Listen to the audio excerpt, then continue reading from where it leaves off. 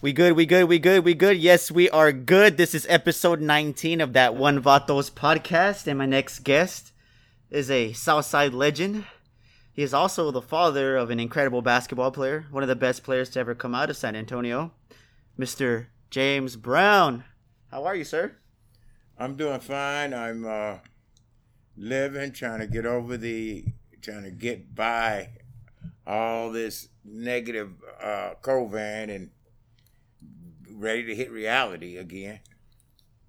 But I look back and I'm just so glad that at the times that when I was a little bit young and raising my kids, we was able to get out there and touch one another and play a lot of ball and do things. And I play so much ball myself and with my son all the time and my daughter and my nephew and the whole neighborhood. And their whole goal was to beat me. They couldn't stand that I could beat them all. And we played 1-on-1, 2s-on-2, 3s-on-3s. And I just wear them out. So when did you first touch a basketball? I probably touched the basketball when I was 3 or 4 years old, but I didn't like basketball that much. My brother was the basketball player. He's 10 months older than me now. He was awesome.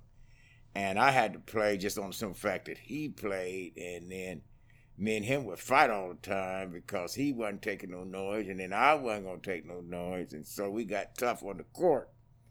But what I found out that my love was in the boxing and wrestling, and really a lot of the other sports. But my brother was so good that he liked me on his team because I was a hustler, a rebounder, and I can assist. And I didn't have confidence in me shooting because he could shoot so good. He'd get 35, 40, 50, 60 points a game. I mean, that's just how good he was. So it took my confidence of shooting. And I didn't realize I could shoot when he wasn't around. And when I moved to San Antonio, he wasn't around. So I started going to the gym, and I discovered that I had a shot.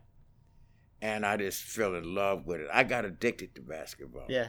I had to play 4 or 5 days a week. And so I would take my kids with me all the time to the gym. Uh-huh. And it was a relief of taking the pressure, of tension, of getting a lot of stuff up, getting out there running and sweating and elbowing. It made me a better husband. It made me a better father. It made me a better person because I didn't have a lot of stuff built up physically. I can get all that out on the court. But Where'd you grow up? I grew up in Utah. So you grew up in Utah. I grew up in Utah, stayed there, went to junior high school. But I went to Oklahoma when I was 8th grade to stay with my grandmother. Uh-huh. And that's when I learned wrestling. Oh, okay. And you had to wrestle when you was in Oklahoma in junior high school. In your PE classes, they match you up for sizes and weight and throw you out there on a mat. What? And if you didn't know how to wrestle, you were just going to get beat. Yeah. I was always competitive in other sports, and I was always in the boxing since I was in diapers. Yeah. That I hated to lose, but I didn't know how to wrestle. So that turned me, when I was in 8th grade, to say that I'm going to learn this sport. And once I picked up on that sport, when I went back to Utah in 9th, 10th, 11th, and 12th grade, I was undefeated. Couldn't nobody hardly beat me, but there was an 11th grader that could beat me when I was in 9th grade by 1 point, and there was a senior that can beat me. But then I started beating the 11th grader once I got in 10th grade, and he became a senior. I started Rawson Varsity. Now, the other guy, Mendez, he was just so outsmart. He's so smart. He outsmarted me. Yeah. And then he graduated. So I fell in love with basketball, with wrestling. But I still loved playing ball. But in high school, they're in the same season. Oh. See, when you're playing basketball practice and games, you're having wrestling too. Yeah. And so I had to make a choice. And wrestling was my thing. Wow. My brother played the high school ball. When you were in Oklahoma, did the name Jim Ross ever?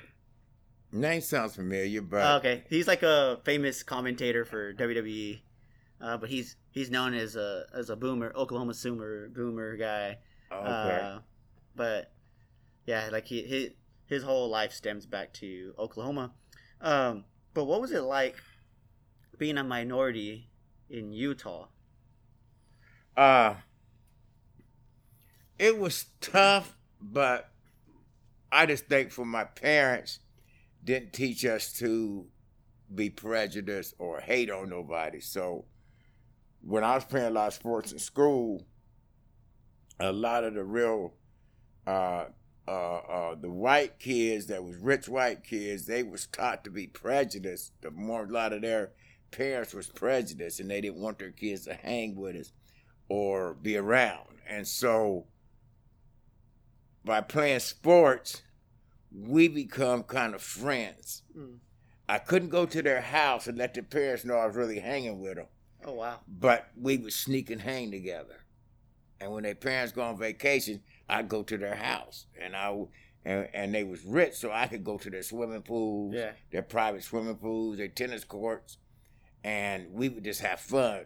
But the bottom line was that they were trying to not be prejudiced, and they treated me well. When I was going out getting jobs, I worked for the State Reform School, and that's a junior prison. Before you go to prison, you go to reform school, and you try to save kids. So I would try to be there helping kids out. And my supervisors was a couple of people, and director was people that I went to school with. So they knew me, and I had a good job, and I worked with the kids, and they treated me well. They really did. I am friends with them today. I got to get a hold of them. I ain't heard from them in years, but we became real close, you know. But I tell anybody, if you teach your kids to be prejudiced or mean or evil and treat people different, what's going to happen? Eventually, those kids are going to grow up, and whether they be around you or not, they're going to be the opposite of what you think they are. And that's why it's not good to do your kids that way, because they're going to realize that, you know what, we're all alike. And I like these people. They're cool.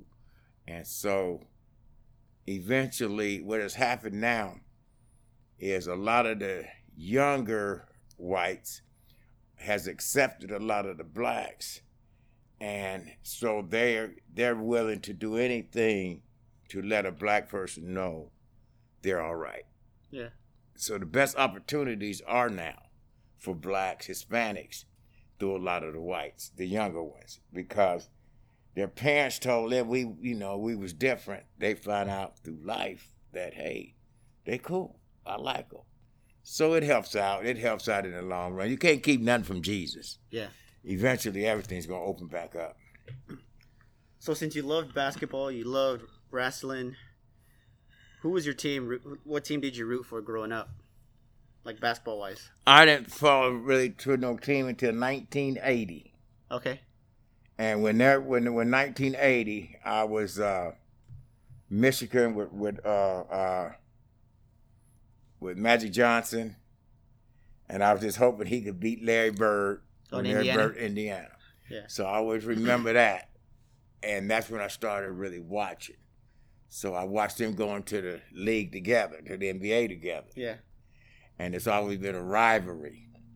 But I love their rivalry. They changed the whole air of sports. Yeah. Because when they was going in at 6'10", 6'8", handling the ball as guards and shooting their butts off and changing the whole way basketball was. And I enjoyed that.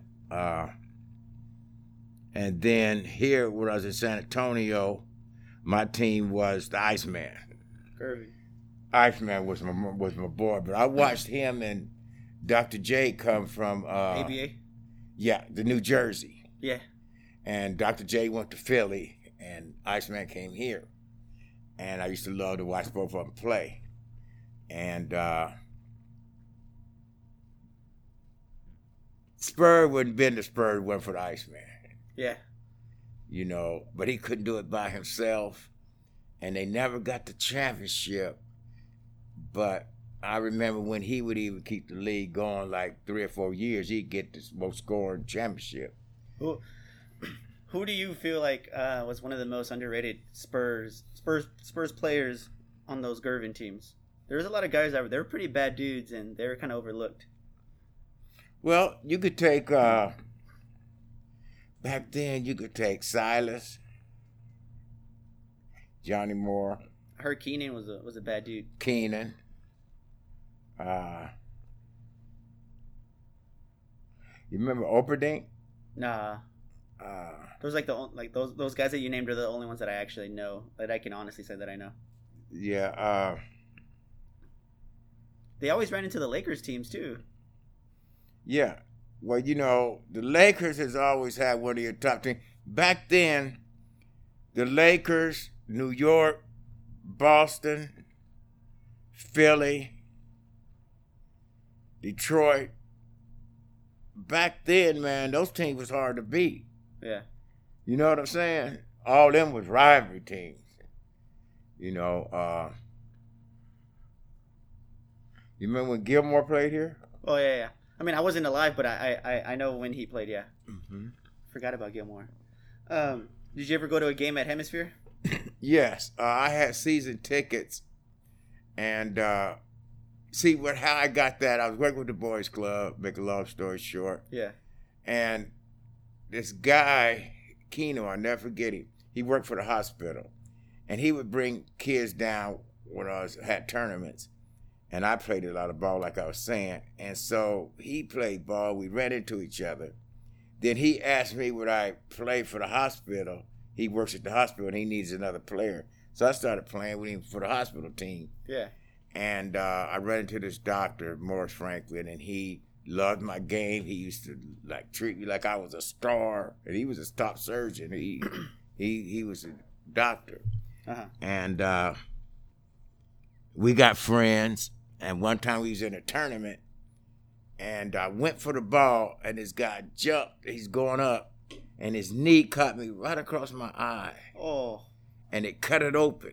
So I had to lay out. And then he put a cold towel on me while I was laying out till the game was over. And he told me, I said, man, I got to get to the doctor. I'm going to have to get this stitches. He said, I got you. He took me over to his office, set me in a chair. Next thing I know, I was stitched up. Oh, wow. Just like that. Never even seen the scar hardly. I got a bare little scar. Yeah. He was a top surgeon. I didn't know that. Yeah. But anyway, he hooked me up. We became real good friends. And he would have season tickets. Wow. And he would ask me, say, hey, why don't you take you and your family and your son? Devin wasn't but like 1.5 years old. Take you and your son to the games. So that's how I went to the games. I got 44 tickets each year. Wow. So I went to all the games. And back then, they didn't have top security where you can go right in the hallway. Yeah. When they come out of the locker room and meet the players and get autographs. And I'd have everybody's autographs. Yeah. Ask me where they are today. I'm sick. I don't have them. Oh, I don't know what happened to them. Well, it wasn't important to me. Yeah. What was important to me to get the autograph for Devin. Yeah. You said, just my son. I want them to, just to be there. Yeah. I didn't really take a value in it. I didn't really think about it, So when did you arrive in San Antonio? What year? 79. 79. August so that's of literally 79. when Magic and Bird. That's when they was hitting. Wow. So what was San Antonio like in 79?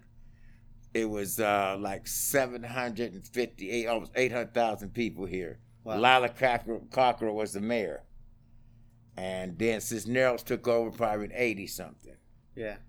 But it opened up. It started opening up.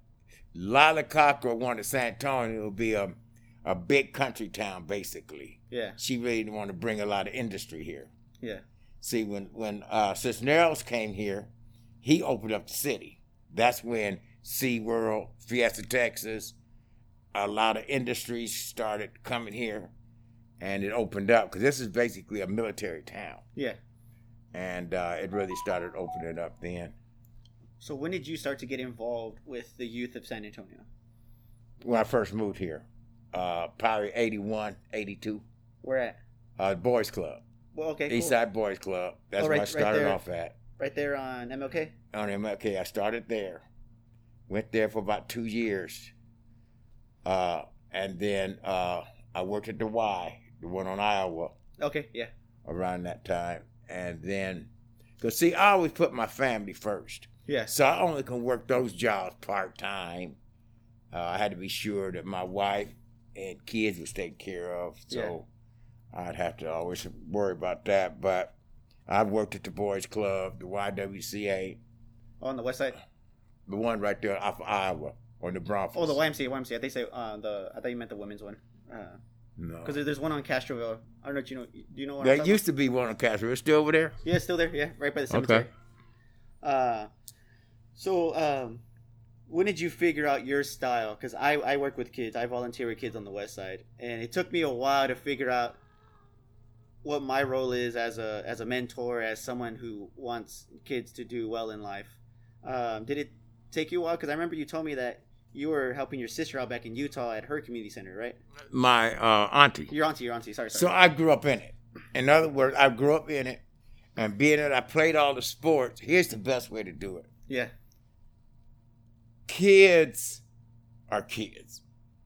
And if you just start playing ball, you start just participating, swimming, you start doing different things, and you got kids, they catch on. Yeah.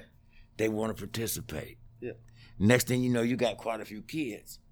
Then they're respecting that you're pretty good. So they want to be kind of like, hey, I like the way he play. I want y'all to play like him. Yeah. So they start they looking at you like being a role model thing, and you just stay focused. Then you start drawing kids in, then you start teaching them certain things. And find out from each kid what they like. Yeah. See, what happens to a lot of people, we push what we may want the kid to do, but you got to find out what that kid wants. See, like when I was working in the Rover program, I had this truck. You'll see it, that little Ranger truck right here. You'll see it right here. Oh, in that picture? Yeah. And I would line kids. I just go to a park and throw a frisbee, throw a soccer ball out there, throw a ball out there, start throwing footballs. See what they pick up. And kids just start coming. They just start playing. Next thing I know, I got all these kids that want to do something. So every time they see me, they run up to my truck. Hey, coach, what you gonna play? What you playing today? Yeah. Before I can get all my equipment out the truck, they grabbing stuff, helping me get stuff out of there. They ready to play. Yeah. And so out there where I was at Scott Harbor, how it happened out there was Devin was probably about 5 or 6, and then my daughter's about 3 or 4. Uh-huh. But I was volunteering in the community and just go out there playing with my kids and getting other kids involved. So Scott Harbor Elementary School had a nice little field, and I always be back there. Then one day, the principal came out there. Her name was Miss Lotta, Hispanic lady. Never forget her. She came out there. She said, "A lot of my kids are always playing with you out in the after school." And I was like, "Yeah." She says, "I'm having a problem at a couple of kids, and I want you to talk to them. I see them out there playing with y'all out there. Do you mind talking to them?" I said, "No, who are they?" And she told me. So I started talking to the kids, and then I come to find out those kids was always getting in fights. And I couldn't figure out why they was always fighting, the other kids picking on them. And one day I was in my shop, and Miss Lotta called me. She says, "Mr. Brown, will you please come and take Chris out of class? He's been fighting all morning, and I don't want to send him to alternative school because I know that he listens to you. Will you please come get him and talk to him?" Sure. So I went and picked him up, and I started riding him around and talking to him, finding out what the problem was. I started smelling something. I said, "Hey, man, you smell like piss, man. That's why them kids are fighting you, man. They're teasing you, man. Yeah. What's going on, man? You don't clean your clothes?" what, did you use the bathroom yourself? And he's only like 9 or 10 years. He said, no. He says that my mother don't wash clothes, and I go in the dirty clothes, and I just put them on to go to school. Oh, so that touched me. Damn. I said, what? He said, yeah, she doesn't wash her clothes. And so I understood from there. Yeah. I said, okay, I tell you what, man. We're going to do something about this. So that's when Kmart was open. Which one, the one downtown? No, it's on my side of town. Okay. Over I there. remember there used to be one. Do you remember the one downtown? I remember one downtown. Yeah. But I shot him to Kmart, and I took him in, and we got his size. So I bought him like 10 T-shirts and underclothes and socks. Yeah. And jeans and stuff that he could change for at least a solid week. And show him how, you wash these out, you wear them a couple of days, you wash them out, you could keep changing. Just give them to me when you come to the gym, and I'll wash them. I'll be sure you have them clean. So we did that, but I had to take him over my house. You can't do that today. I took all them clothes, took him over my house. I said, go in that bathroom and get in that tub. And I had ran the water for him. He didn't know I was going to come in there. I lay staying there about 5-10 minutes. I go walk in there. He still sitting in the tub. I said, you ain't know how to wash yourself, man. I do him like my mom used to do up. I grab that bar of soap, that rag. I said, hey, man, here's how you wash yourself, man. Now you wash yourself and get your butt up out of here, man. Yeah. So he read, man, he had tears in his eye. He was crying. That boy will tell you today, best thing that ever happened for him, man. He never was taught how to even clean himself, man. See, we'll be surprised of these kids and why they got problems. Yeah. I never even thought about that. I always tell people, because I've been working with kids for 10 years now, I always tell people, in my opinion, there's no such thing as a bad kid. That's just my opinion. There's always something behind their behavior. There's always something behind their situation. Anger. And you're right.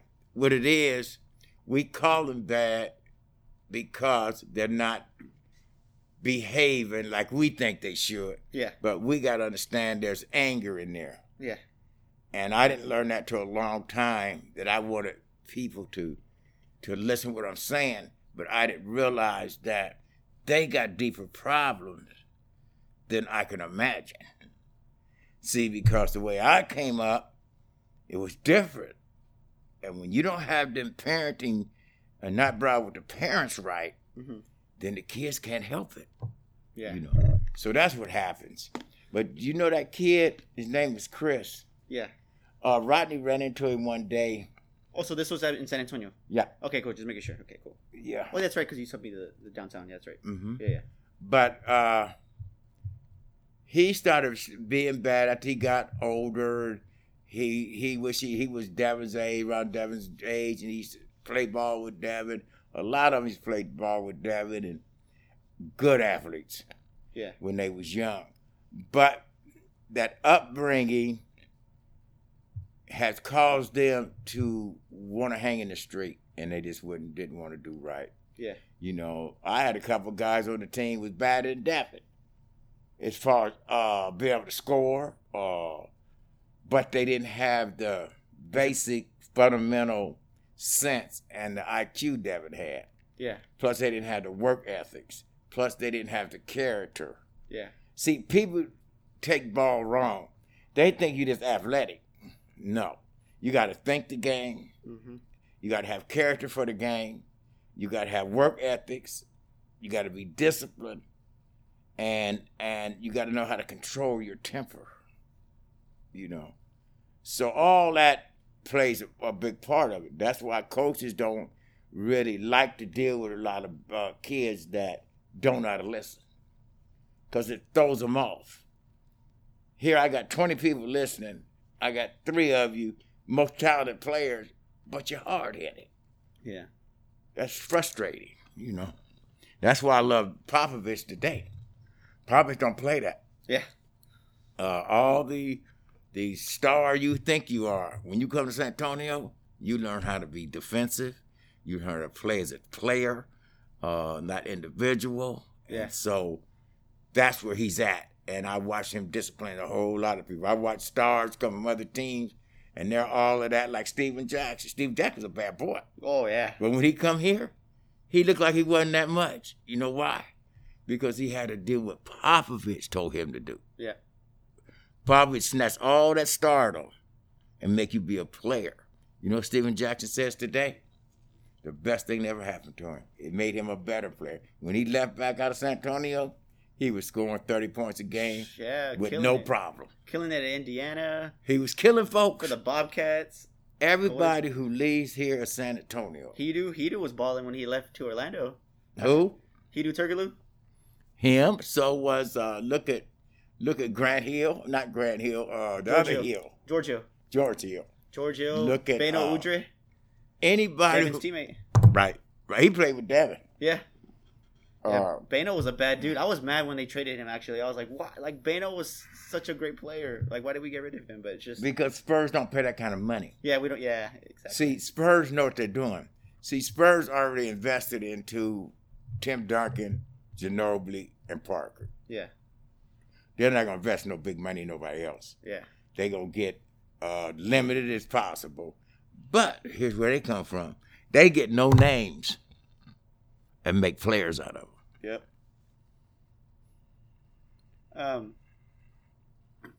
So when you move to San Antonio, do you immediately live on the south side, or where are you living? No. When I first moved to San Antonio, my wife worked at Brooks Air Force Base. So I lived on the southeast. Okay. Then we had a house over here off of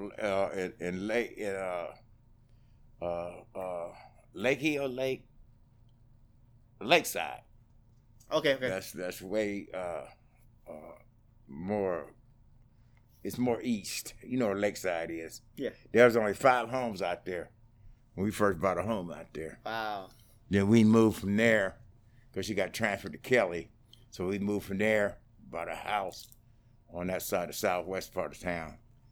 But what was it like over there? I hear different stories about people who grew up in there. Like, I hear people who grew up in was it Indian Creek? Indian Creek. We lived right there at Indian Creek, Hidden Cove. That's where Sky Harbor. That's where Miller Pond is. Yeah, Miller's Pond. Yeah. Oh, it was gangster. I heard. It wasn't as bad when we first moved in there in the early '80s because it was more military. Yeah. And when the military moved out, then you had more gangbangers and low-income houses come in, and so it filled it up where it was just became a hood. Yeah. And I'm glad you asked that. I love working out there because I was working with kids that their parents were either gangbangers, drug dealers, locked up. They had a lot of them didn't have parents. No fathers or fathers locked up or mama, both of them on drugs, whatever it was. I used to take kids home in my truck and have a truck full of people, but the police knew me for working there so long. They knew when I was coming. They knew we see that blue truck, we let him in. They'll have stuff taped off where there's been a lot of shooting and all this kind of stuff, but they'll let me in to drop my kids off. Yeah. It was the gang members and a lot of the people, they gave me a lot of respect because I was dealing with so many kids and their kids. Yeah. So it was like, don't mess with me. Yeah. Police wouldn't mess with me. The gang people wouldn't mess with me. I can go in there and get kids and nobody would ever mess with me. What was it like? Because, like, here you're raising your own kids, and then you have these kids that you're raising to an extent. Did that ever kind of give Devin and your daughter perspective on everything? Like, hey, like you guys have 2 loving parents, but these kids, you know. Definitely. In fact, it's weird how you asked that. Is what happened was, see, before I got real deep into a lot of those kids' lives, I'd already raised my kids like they was already 12, 13, 14 years old. Yeah. So I caught mine when before they was born. Yeah. So they already knew the deal. Yeah. So when they started turning 10, 11, 12 years, they already could be independent. They already knew what to do. Yeah. I didn't have to worry about them. So when I got my job with the city, Devin was in 10th grade. Wow. And Crystal was in 8th grade. So my kid was already basically grown. Yeah. So when I got the job, my wife used to tell me, "You're going to bring some of them badass kids to the house?" Yes. "I don't want these kids over our house." I said, "Well, they already here." She go look out my truck. I got a whole bunch of them out there. It's better ask for forgiveness than permission. But I did it on the simple fact I had to let her know, you're not too good for that. Yeah. These kids need guidance. These kids need to know. You meet my kids, you see how respectful my kids are. Yeah. You see how I am as a father. You see my wife. You see how we're living. I want them kids to see positive. Mm-hmm. You see what I'm saying? So they're like, wow, wow, wow. That's what I want them to see. You can do it. So those kids loved it. Then eventually, my kids just got used to it. You know, I didn't have to babysit my kids no more. My kids already knew the deal. Mm-hmm. But these kids didn't have a father. And I wanted them to see a better way of life. Besides always gang banging and mama on drugs and daddy on drugs or whatever the negative was. So I got a lot of respect. Them kids right today, I got a lot of kids right today. They remember me forever. Mr. Brown. And a lot of them, they watched Devin grow up. They've been to all Devin's games. I took all them kids every time I went to the UTSA games, Spurs games, I went everywhere I went. And in my shop, I'd take them kids and cut their hair free. Yeah. And let them and see Devin and Devin come talk to them all the time. See, here's some pictures right here with Devin always right there when he's in high school, talking to all the kids. I always brought him around so that kids could see him and he, you know, he growing up with them. Mm. I wasn't ever letting my kids get away from that. When did you realize that Devin was a special player? Like you knew, like he can go to the next level. Like a lot of people can be really good at hoops. I did it. You didn't? Okay. I put it this way. My focus was to get through high school, man. Okay. And I'm working on where if you play all the sports, I got you into tennis, you're into golf, you can swim, you can bowl, you can play softball, you can do anything. I want you to get some kind of scholarship because I really don't could save enough for your college. Now your mama saving money for your college, but I got to put my skills into your ability to be an A and B student, to have all the recreational skills, and somebody gonna pick you up. Yeah, it's something, you know, and that's why I got my kids when they was little. They could play all the sports, and they would end up being good. My daughter, everybody. No, you're telling me your daughter was a great athlete too. Man, that girl bad, man. Yeah. That girl was a star, basketball, volleyball.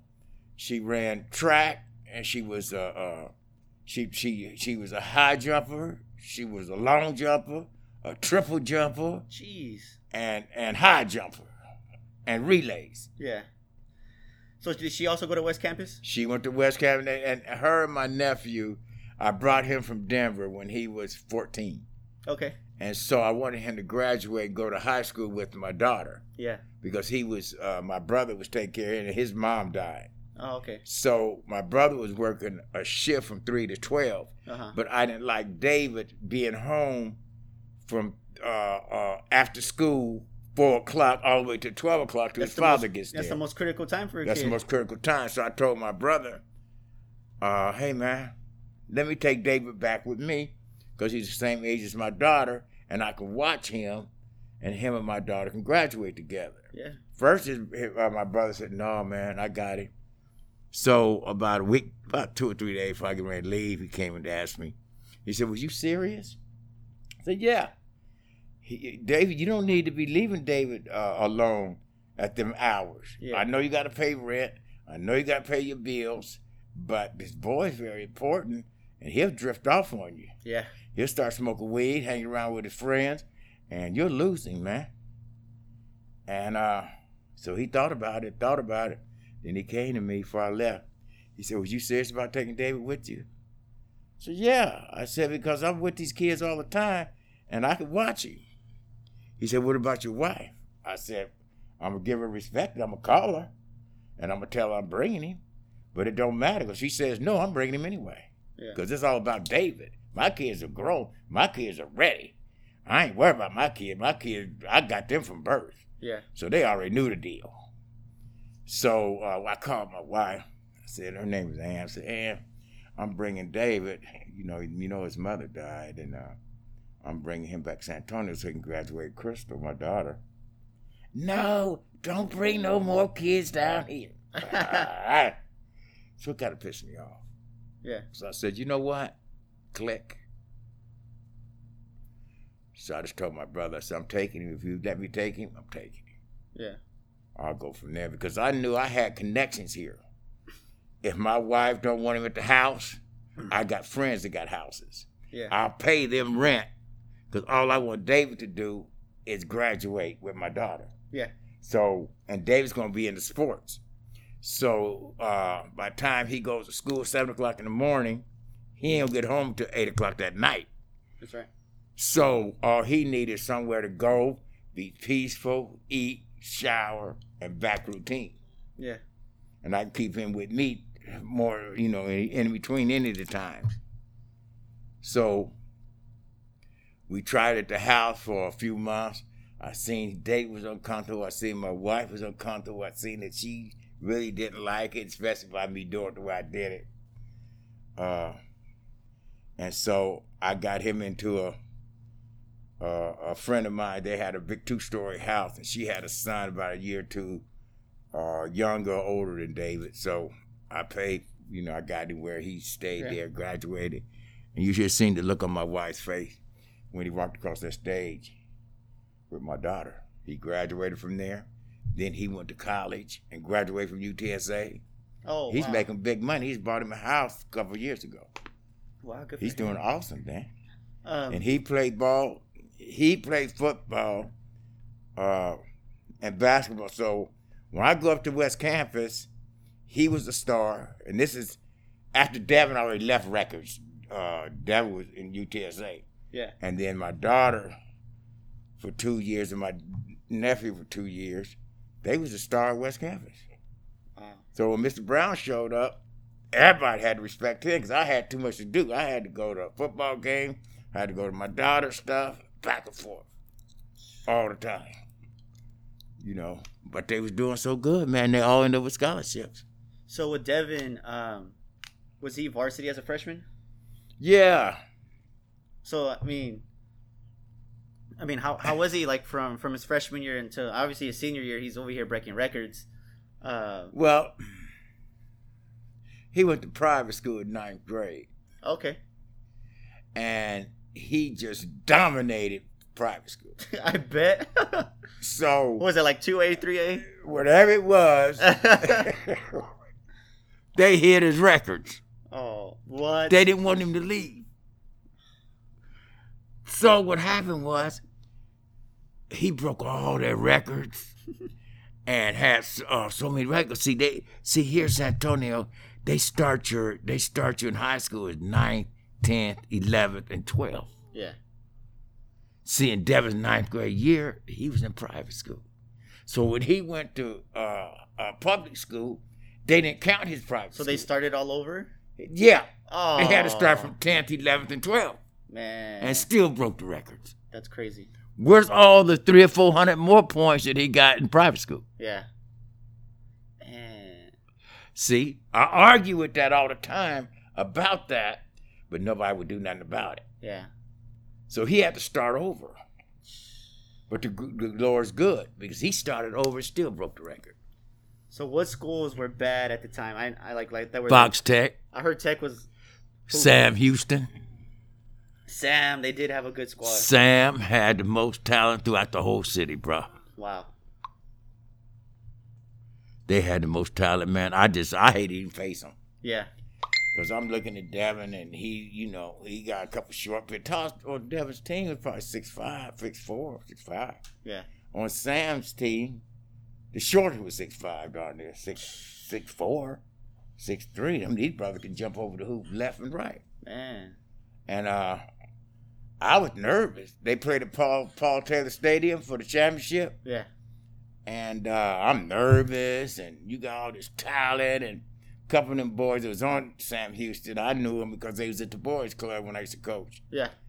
But I'm nervous because these boys can hoop. Yeah. And they got out there, man.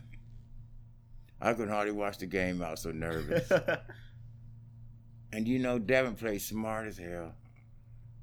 He went out there and fouled out 4 or 5 of their starters. Dang. Fouled them out. Listen to what I'm saying. They was all in foul trouble. That boy was through ball fakes and did all kinds of stuff. He fouled them, man. To where it took their confidence. Then the coach didn't know how to play them. Yeah. He just had a whole lot of talent. So when it all boiled down to it, they only beat him by West Campus ended up beating Sam Houston about 4 or 5 points. Wow. And they shouldn't even beat him. And Devin had 49 points. And won that championship, man. I almost passed out. I couldn't believe it. I couldn't believe it, man. Sam Houston was so mad that when we was leaving, they started throwing rocks all at the buses. They started picking fights with all West Campus. They was furious. I still run the brother. I forget what his name was. He still tell me. He said he don't know how in the hell Devin got no 49 points and beat Sam. He said, man, we had a hell of a squad. I said, I know you did. I said, that coach and the player was so good trying to stop Devin. And they would go, Jerry was jumping all in the air because they can jump. Yeah. And Devin was just faking them out, making them foul him. You know why Tech was bad?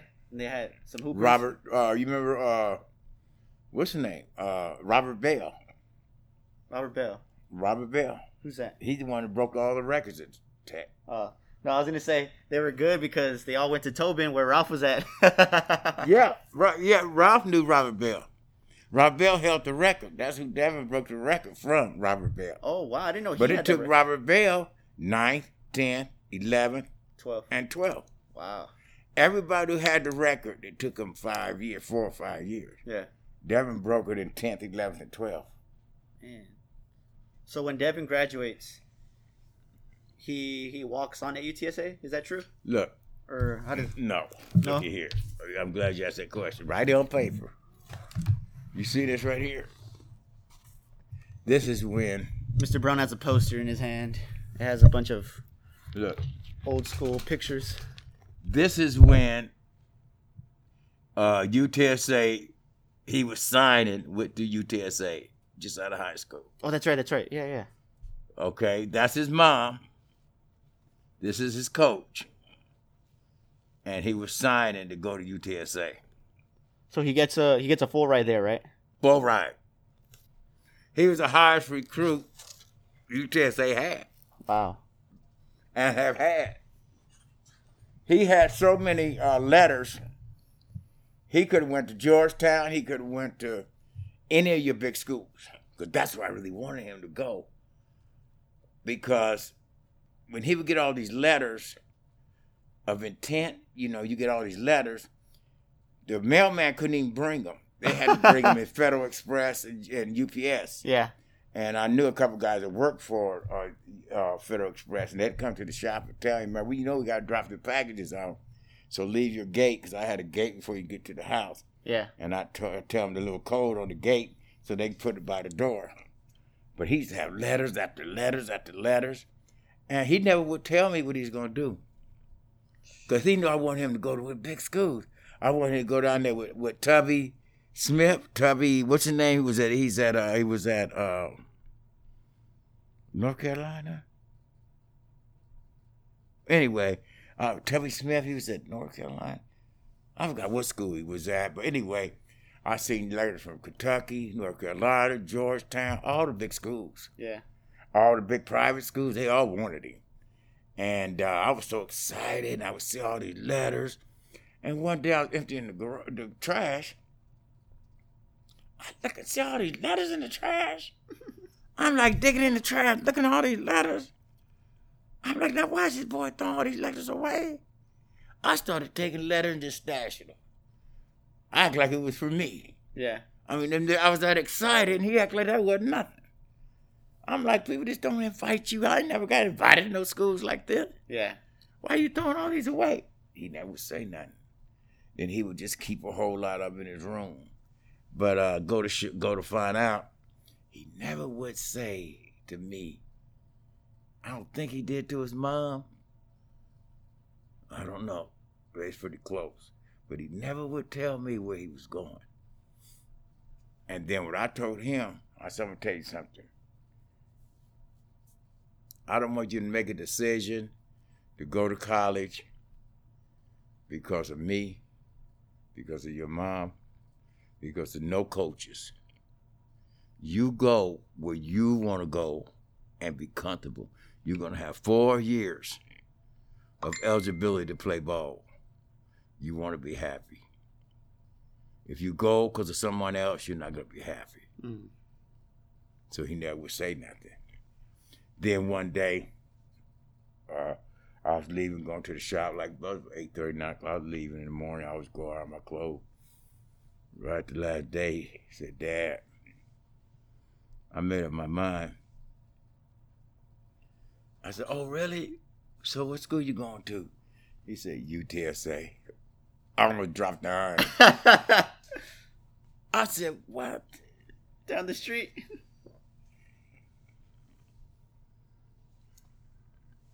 I said, what?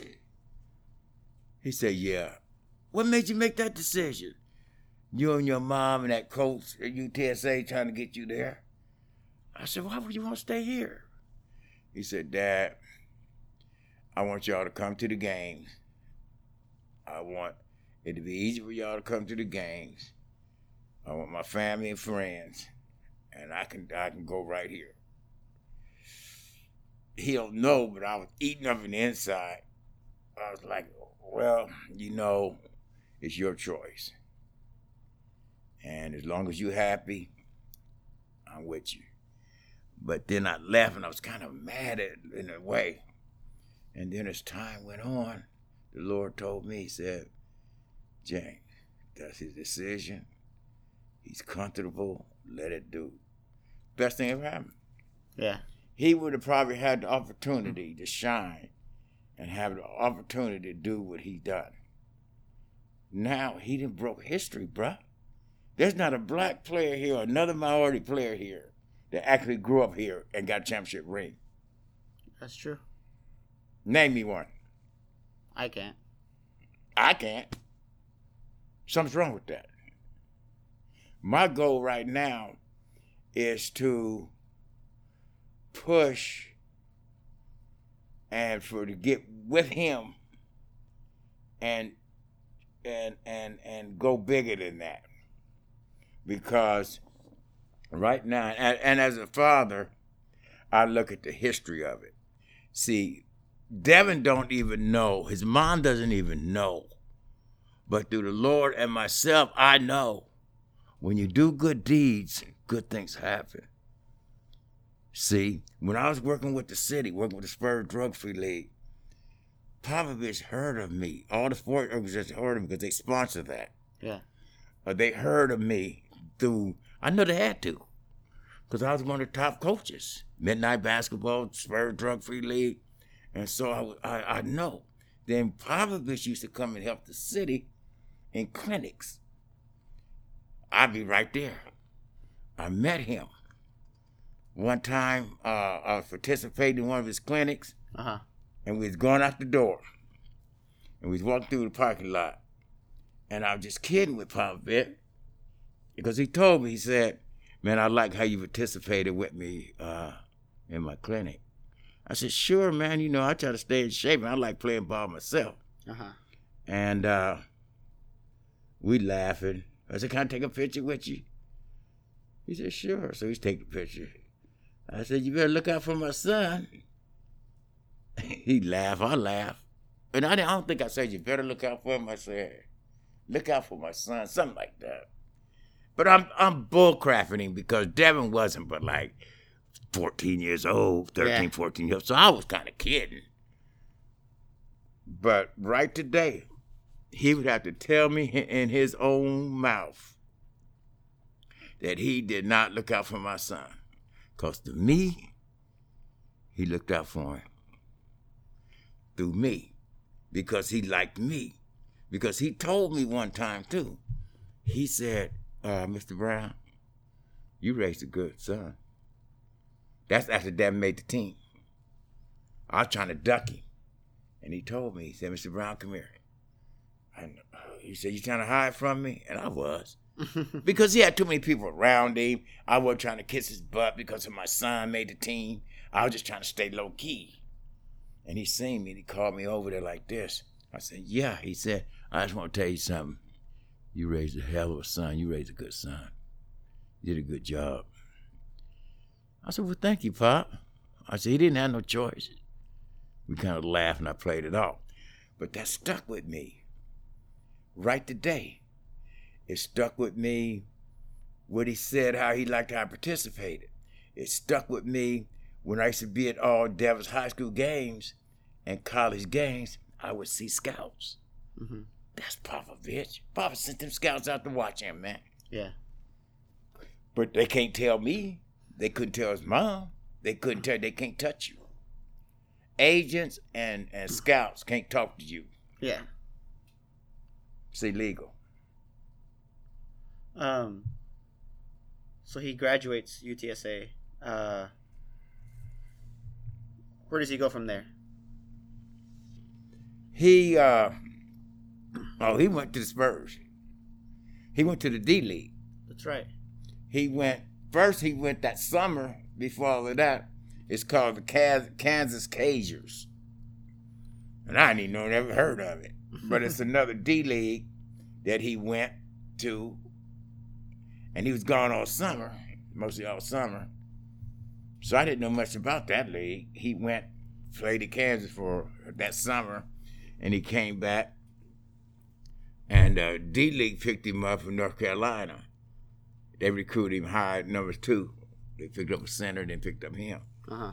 And he told me, said, Dad, you know, I'm going to North Carolina. I'm playing in that D League. I said, well, cool, you know, that's a way to get in the NBA. So he leaves out. As soon as he gets there, he calls me. He said, Dad, I got to get back on the plane. I just got here.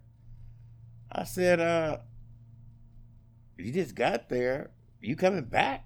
He said, yeah, Popovich called me back. I said, what? He said, yeah, Claxton got hurt. One of the guards got hurt, and he wanted me to come back. So he gave me a 10-day contract. 10-day contract. Like, you allowed to play 20 games. Yeah. You know what I'm saying? It sounds like 10 days. You don't be no 10 day. It's a 10-day contract. Yeah. But you allowed to play 20 games. So that was exciting. Come on back. Bam, he played. That's when he played with Dave Robinson, Tim, Avery. Oh, man. So after that, he goes where? Okay. After the contract, he helps them get to the playoffs, that championship. Being that he wasn't drafted, Claxton came back, but Claxton was drafted. So when Claxton got healthy, they put him on the roster. They couldn't put Devin on the roster. So he went back to the D League. But he had missed half the season in the D League. Yeah. So when he go back to the D League, he only plays half the season. Do you know him playing that half the season? He would have been the most valuable player. in the D-League. Wow. He ended up being the most valuable player and the highest scorer in the D-League. And he only played half the season. So that uplifted him. Yeah. Then the following year, Popovich snatched him up and kept him. Mm. And what year is this? 2004. 4? I think it's 2000. He played 2000 back and forth from 2-3 to 2-5. So all in between there. He becomes an NBA champion. He got his championship ring in 2-5. Yeah, 05, yeah, that's right. How did it feel to see your kid win an NBA championship? Oh, God. Oh, my goodness. I've never seen nothing like it in my life. And I've been to many a game, but I never no championship game, and you part of it. It's the most best feeling that any parent, in fact, the best feeling any parent can have is to hear 18,000, 20,000 people yelling your son's name. Yeah. That's during the whole season. All the time I play with the Spurs, I go to the games. The baseline bums and all the people. Homeboys, Devin Brown. Oh, God, I see him all on the monitors, and you just hear his name, and everybody yelling his name because he's a homeboy. Yeah. And it just gives me chills. I can't sit still. Yeah. I have to stay moving. I can't sit in the chair. I can't sit in one spot. I have to walk all the way around because I got to take a deep breath because that's a heck of a feeling, man, to feel that. I don't know how to describe it no more than it's the biggest adrenaline that you can ever have. Yeah. Now, it might have been different if I was the father that he made it to the league, then I just popped up from nowhere, and that's my son. Now, it might have been different. Yeah. But by being there all his life, molding him all his life, whooping his butt all his life, playing ball, it's a different feeling. All I can see when I see him out there playing, I see me. Yeah. You know how I just see a little me that then got taller and better. There's always that one showdown where he finally conquers Dad. When did he conquer you in basketball? That's deep. He thought he had me beat that I didn't know. One day, because I played him every evening. I come home from work and I get home 7, 8 o'clock at night. And we know I had a hoop out in the garage, so we all hooping all the time. Do we have some time? We all hooping. And so he got his neighborhood friends. Everybody wants to beat me, so I'm whooping them all. And I'm not thinking. I come home, and my garage is right here, the driveway's right here. So he got out there shooting. Say, Dad, you ready? I said, yeah, hold on. So I kick off my shoe. I go and I whoop them all again. So I'm not thinking about it. It's just normal for me.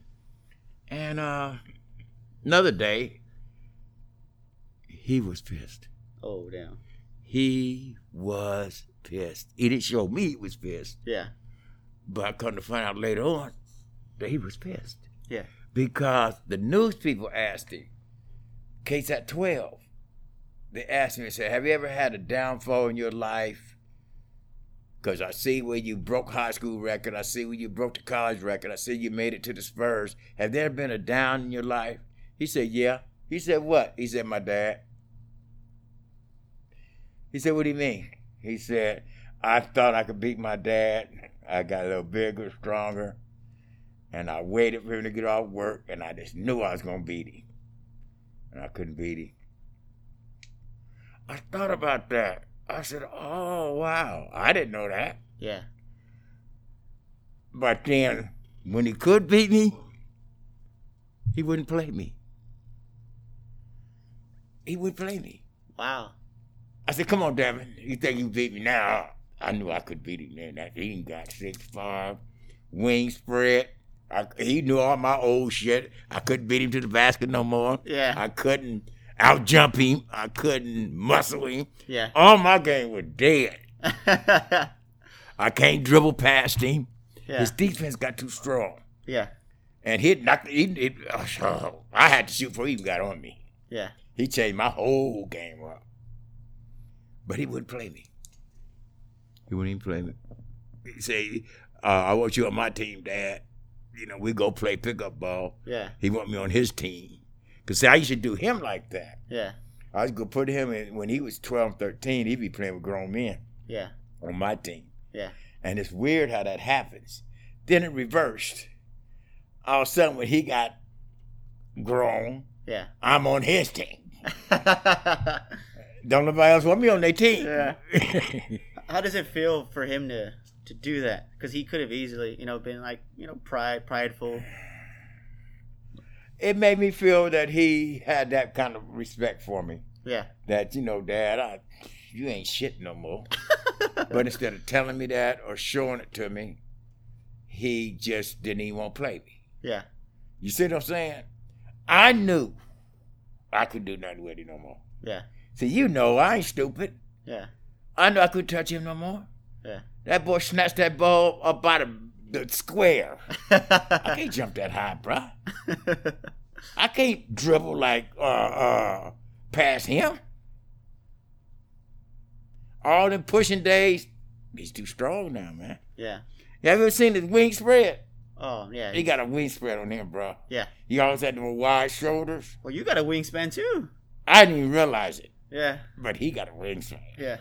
And he got them broad shoulders. Yeah. And he can, he's stretched out there, yeah, he man. can snatch that thing.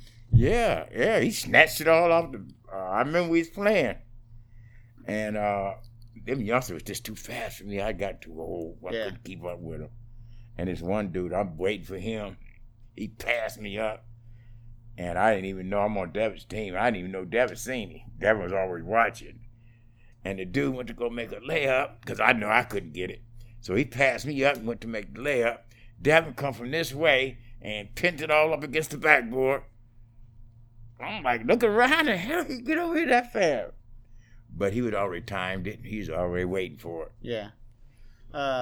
So after the Spurs, Devin goes to Utah. Utah. That's right. How weird is that to see it kind of go full circle for you guys? Real good, because, and I just give it to the Lord to be truthful, because how in the world, first of all, are you going to grow up here? We been here, and then we play here. You get a ring. Then all of a sudden, Utah pay you more for you to come there. See, the Spurs wasn't gonna give him but like a 1 point something mil, and Utah was gonna give him $5 million for 2 years. Yeah. So what would you take? Oh yeah. And Pop told him anyway. Pop the was money. like. Pop told him anyway. Let me tell you something. I got you a ring. You got a ring. Go out there and make some money. Yeah. Spurs ain't gonna pay you shit. Go out there and make that money. Yeah. See, that's what Pop is that way. That's what he did with Kawhi. Yeah. Ain't nobody gonna know. I know, because I know how Pop is.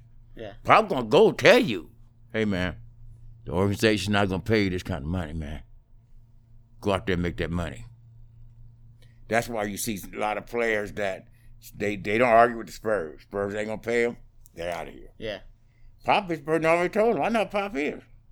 Pop will come to him, tell him the truth. Yeah. He say, man, they're not gonna pay that kind of money, but they got it in the NBA. Go get it. Like he told Devin. I know what he had told him. Devin had to tell me. He probably didn't tell Devin. Yeah. Devin's agent probably told Devin. But I know men. I know Pop. Yeah. Pop look at it like, man, we ain't gonna give you no $2-3 million, man. Go out there and make some money, man. Yeah. I'll get you hooked up. Especially back then, like $5 million was a lot. I mean, it's a lot of money in general, but like for that time. It's welfare money compared to the way it is now. Yeah. But the bottom line is, think about it. Popovich, Jerry Sloan, they was always your top coaches. Yeah. And Jerry Sloan, and then Devin was born in Utah. Yeah. So all that is ticket sales. All that is a monopoly. Yeah, it's so easy to heck, market. we'll just send him there. We'll pay. We'll pay. He got a championship ring, so he can come to our organization and bring some experience. Who was there at the time? Was AK-47 there at the time? Karolinko? No. No, that was before him, right? Yeah. What was that boy I heard nothing else from? He's a bad boy, too. They had to play in front of them. Good guard, man. He was right after Stockton. Right after Stockton? Mm-hmm. Trying to think. Was this, like 06, right? Look for 06. 06. 06, 07. So it has to be Darren Williams then, right? Darren Williams. That's what I'm thinking Yeah, it about. has to be Darren Williams. You know, him and what's his name came out together? Chris Paul. Oh. They was roommates. That's right. Mm-hmm. Yeah, because I remember... Whatever happened to Darren Williams? He fell off. Dude, after he went to Brooklyn, you know... He fell off, didn't he? Fell off, man. Because he was, at a point, he was like top 2 guard in the league. Right. Because he was a big point guard. Like Was he? Yeah, he was a pretty big point guard. He could back dudes down. So he fell off. Yeah, because 06, 07, they made it to the conference finals. So who else? Boozer was there when Devin was there, right? Carlos Boozer, yeah, because Boozer started with Cleveland. Right. He was probably with Devin in Cleveland, because Devin was in Cleveland when? Devin was in Cleveland after Utah. Oh, it was after Utah. Never mind. Because Boozer was in Cleveland with LeBron's rookie year. But think about the players Devin had to play against. That 2-5 season, there were some bad boys, man. That's when everybody came out. Yeah. That's when Kobe, Kobe came out 2-4. What do you mean? When did Kobe come out? 97? No, 96. Oh, so he had already been out a while. Yeah, Kobe been in the league for a minute because Kobe's rookie class was him, Iverson. Right. I think it was Nash, Marbury, Ray Allen. Okay, then when Devin played 2-5, what was who came out of 2-5? 2005. Well, LeBron, Melo, and right. Bosh, that was 03. They came out in 03, right? Yeah. So Devin was in Cleveland in 2-4. Oh, Dwight Howard. Wait, was Dwight Howard? No, Dwight Howard. I don't know. No, he had to be in Cleveland 2-6. Let's see. Devin Brown. Because he didn't stay in Utah for maybe a year. Only a year? Or 2. So, yeah, after us, or after the Spurs, it was Utah 05-06. Oh, he played with CP when... in New Orleans. Yeah, after Katrina. Oh, yeah, he played with Chris Paul. So it was in Oklahoma when they played. Right. Then he was in Cleveland the year after they made it to the finals. So it was that year they played the Celtics in the playoffs and stuff. He played when he played with Cleveland, right? Yeah. Now, what year was LeBron already for Cleveland? Was that the second year or first year? So that was like LeBron's third year, maybe. Because LeBron's 02-03 rookie. Because 06-07 is when Cleveland made it to the finals and they got swept by the Spurs. 08, I remember Celtics won that year. But Cleveland played the Celtics and they took them to 7 games in the second round. Then Boston played the Pistons, because the Pistons were making it to the conference finals every year for that span. Right. So yeah, Devin played on that 07-08 Cleveland team. So let's talk about your coaching. You coaching, the youngsters. I mean, I see all these pictures. I see you and another San Antonio legend, Mr. Ralph Rivera. Mm-hmm. That's right. My boy there. Jack. That's right. Man, what was it like? Do you know any of them kids? I don't know. It depends what year that is, because that's the guy to be in. Before Ralph has black hair in that picture, so he's all gray now. So this has to be. Is it all gray? Yeah, he's all gray now. Gray mustache, gray hair. We are older, man. So what were those battles like? Because you always told me it was either your team or the Outlaws. Yeah, always. Farias tournament. Right. Ralph already knew that I'm coming there with first place. I don't care what sport it was, or he gonna get first. One of us is going at it. Yeah. And that's where it really was. Me and him always went at it in something. what was it like to meet somebody who was basically like the Mexican version of you? Like what you were doing on the south side, he was doing on the west side. That's why me and him got along so together. That's why me and him was so cool. Was he who he was, I was who I was, but we were still a little bit older than the rest of them. Yeah.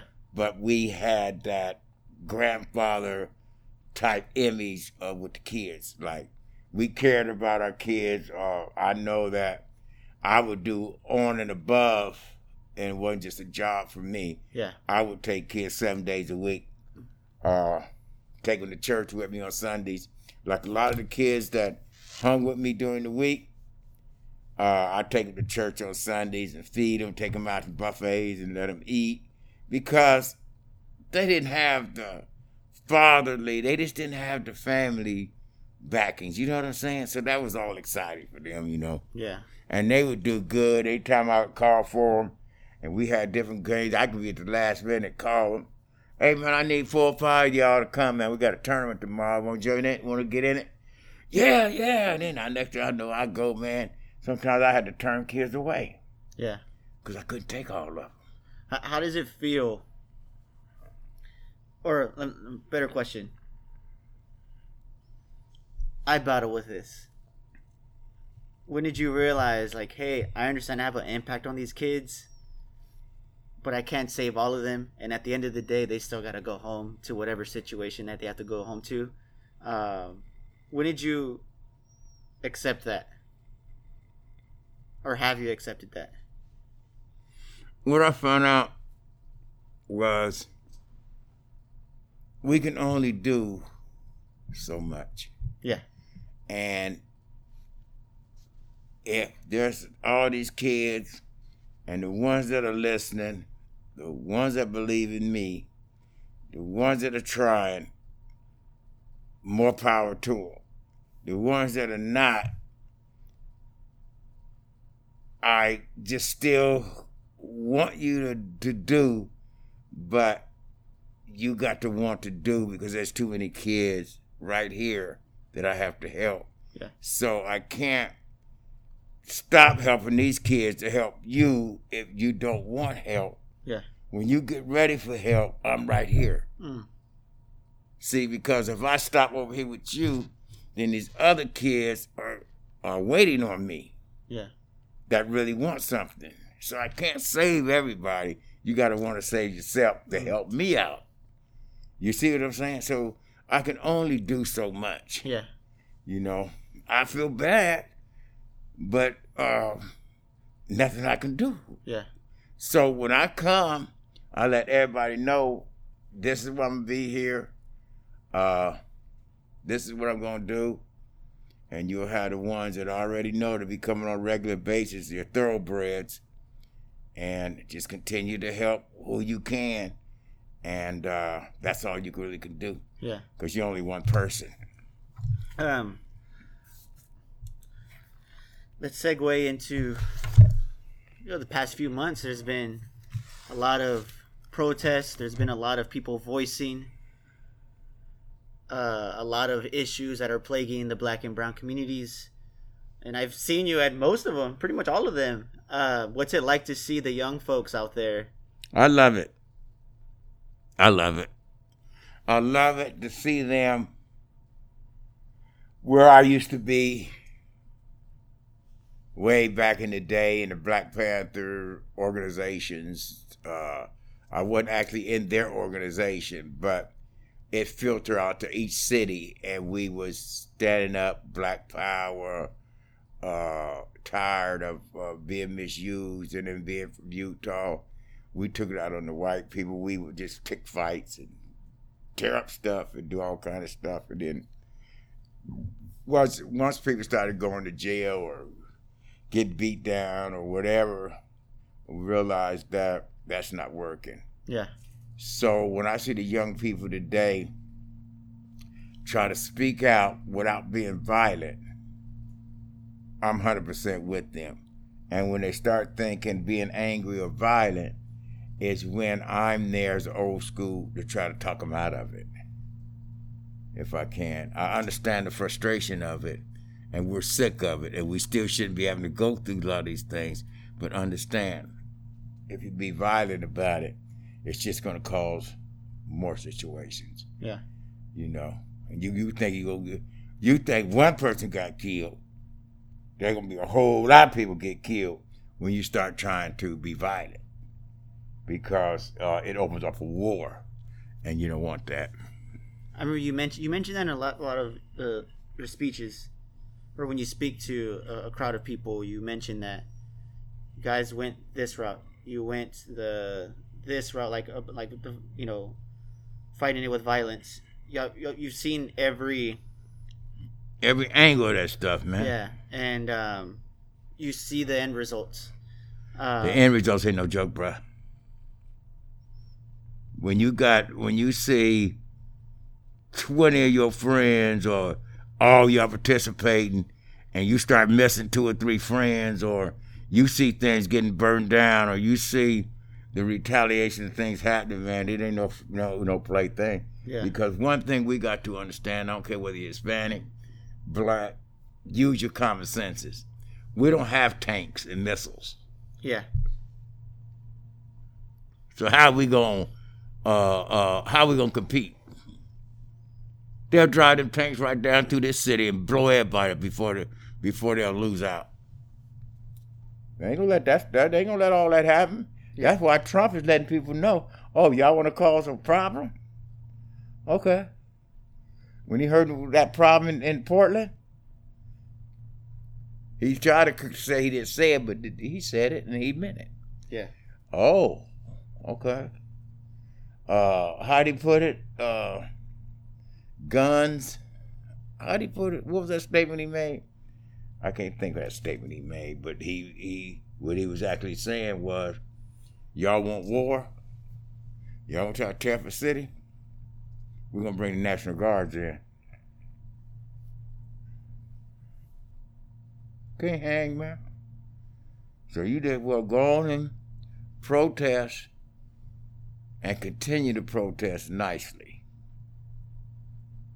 because that's the only way it's going to be a change. Other than that, it's going to be destructive. What do you want the people out there who are listening to know? Love is the answer. And that means that treat people like you want to be treated. For myself, I love helping kids and building family and building positive things and teaching discipline and respect and character, and then you teach different skills to keep people busy, and that gets them to help them with different jobs. See, a lot of times that I keep forgetting, and I was just looking at it right here, is not only was it recreation, not only was it certain things. I had a barbershop. Yeah. I would cut these kids' hair for free. That was always in my program, so they would look good, feel good about themselves when they go to school. I'd buy certain kids clothes if they needed them. I would do certain things.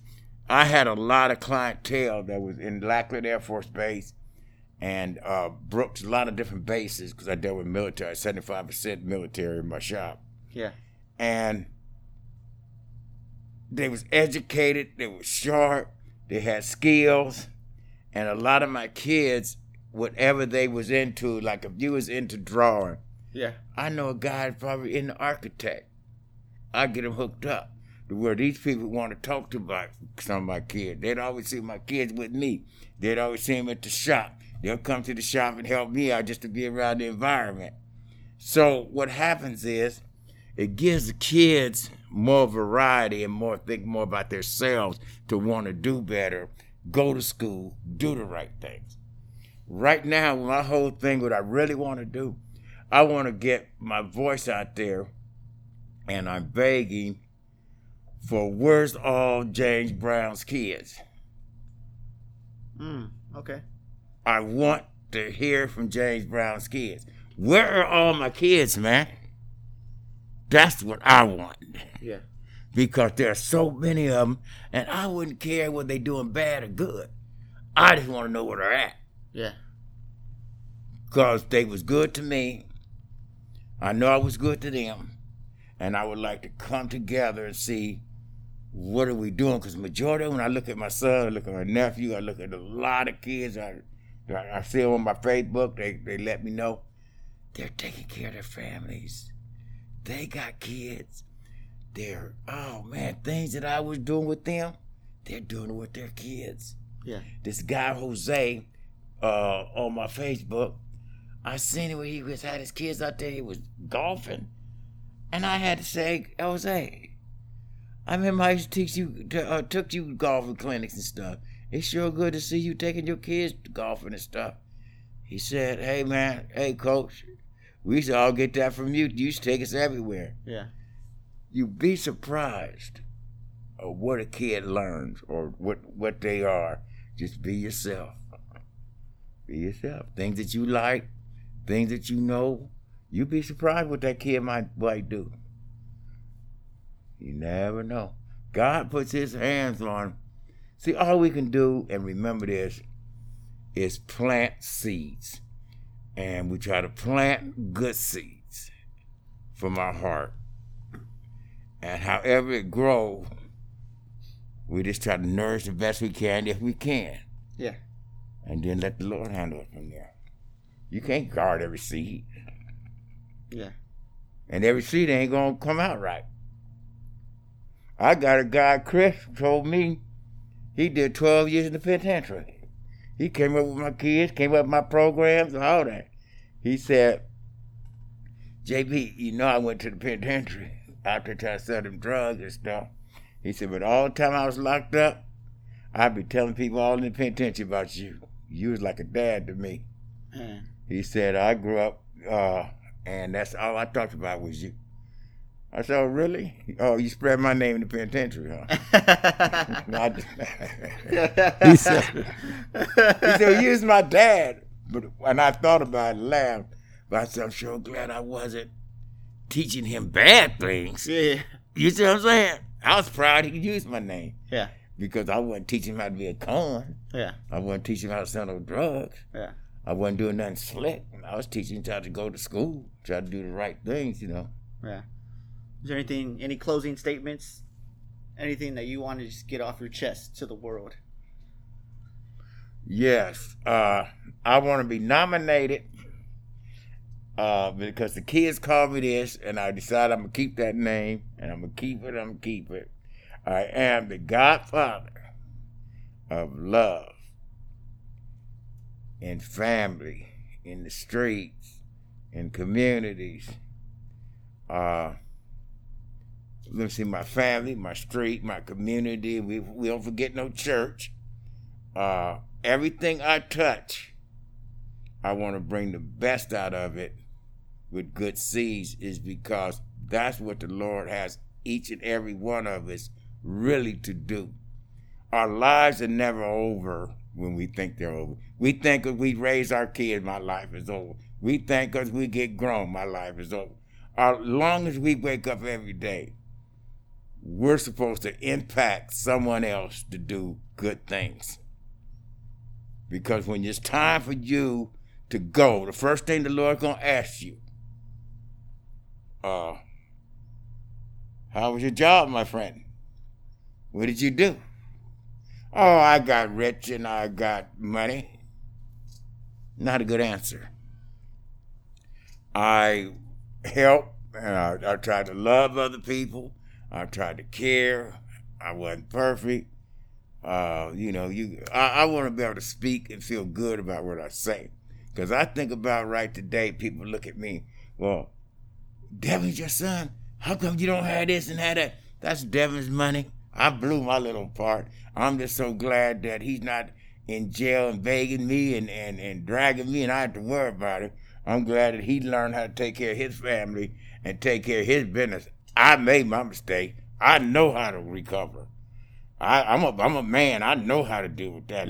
My things, I'm so glad that he be a man, my daughter be a woman, my nephew be a man, and that's my whole life. Same thing with these 1,000 kids. As long as I know that them kids are taking care of business, doing positive things, I'm happy. Cool. And that wraps it up. Thank you, son. I still didn't go over a million different things, but that wraps it up for episode 19 of that One Vatos podcast. And this is fitting. I always close out my episodes by telling people to stay brown. And this is fitting because I have Mr. Brown with me. That's right. So, stay brown. We're all getting down with James Brown.